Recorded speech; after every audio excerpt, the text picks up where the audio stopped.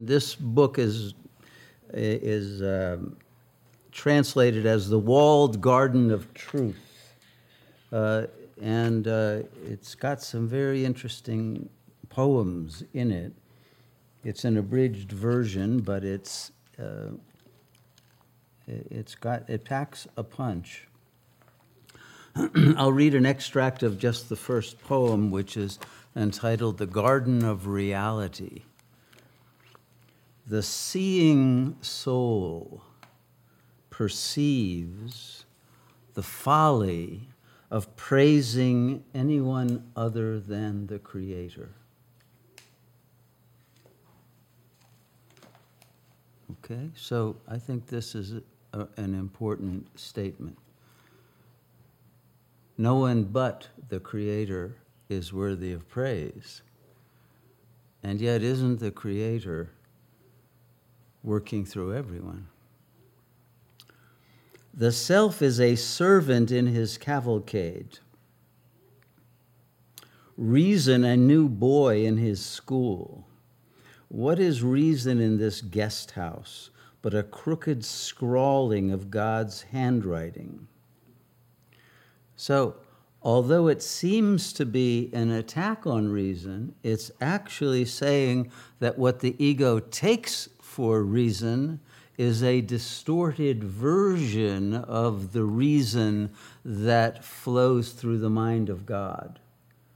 The human level of reason is actually idiocy. It's a primitive form of calculation that it doesn't even deserve the name of logic, because it is trapped in a two-valued paradigm which allows for no wider spectrum of possibilities than yes or no, black or white.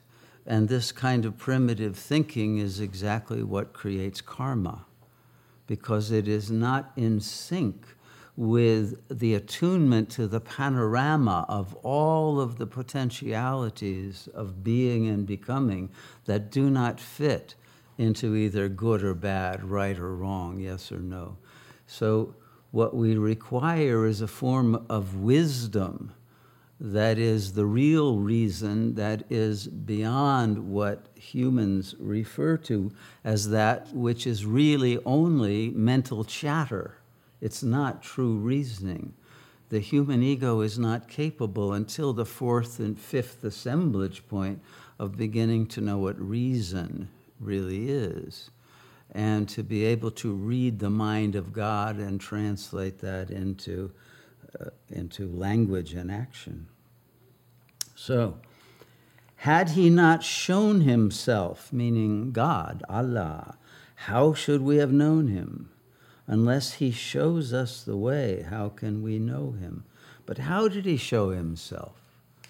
You know, the Christians would say, well, he showed himself in the form of Jesus. How did he show himself to the Muslims? Was it through the writing of the Quran? Was it through the poetry of that inspired text? Or was there an inherent knowing of God within that one can attune to in prayer, in adoration of Allah, which triggers a remembrance of one's relationship to God before birth, before one ever left the kingdom of the light to incarnate? And is he not still always showing us the way if we are willing to attend to the messages of the Tao that are presented? We tried reasoning our way to him. It didn't work. But the moment we gave up, no obstacle remained. So, in other words, not through language, which presents a very primitive form of reason in the form of subject and predicate, a linear kind of presentation of reality that forms itself into a frame of reference of succession, therefore of time and space, and of duality of subject and object, but of an intuitive knowing that that is present as soon as there is a giving up, a surrender of the ego's attempt to grasp reality through its own modes of thinking, rather than to attune to the mode of God's presence and intelligence that is constantly directing and manifesting all that appears. So he introduced himself to us out of kindness. How else could we have known him? Reason took us as far as the door, but it was his presence that led us in. So you can think about God, or you can feel God's presence in your consciousness, because God is present here and now as yourself, but yourself that is not the thinking, language-based stream of egoic mental chatter, but the self that is the pure presence that underlies it all. But how will you ever know him as long as you are unable to know yourself, since God is yourself? Once one is one, no more, no less. Error begins with duality. Unity knows no error. Okay, so true reason begins when you understand you are in a condition of non-duality. Until then, reason cannot begin to function. Because the mind is based in illusion and therefore cannot see one's own errors. The error of perception that because it is limited in time and space, can only know oneself in the future, and only then will one be able to answer the question, who was I? But one will still not know the answer to who am I? You see? And so most people are constantly trying to figure out, why did I do that? Why did I say that? Why did I go there? Why? And trying to figure out what was the basis of their identity that brought them to make such choices and fall into such patterns and such tenacious identification and attachment to a particular way of thinking. So it's only when one has attained non-duality that the errors of false reasoning fall away. He continues, place itself has no place. How could there be place for the creator of place? Heaven for the maker of heaven. Okay? In other words, God is not located in space or time. God is omnipresent, and in all times one can connect with God, but only because God is beyond time, in eternity, and without place, which is why you can connect with God everywhere and nowhere, and whether the body is alive or dead.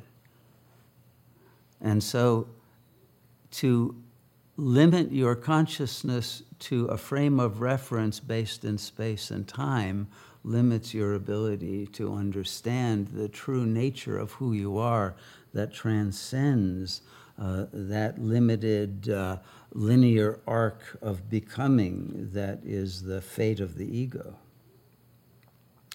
He said, Allah said, and this is a famous quote, I think it is from the Quran, I was a hidden treasure. Creation was created so that you might know me. But isn't it really so that I might know myself, since all that is created is in fact still a reflection of God himself, but a reflection that is not able to know its own original image. Okay?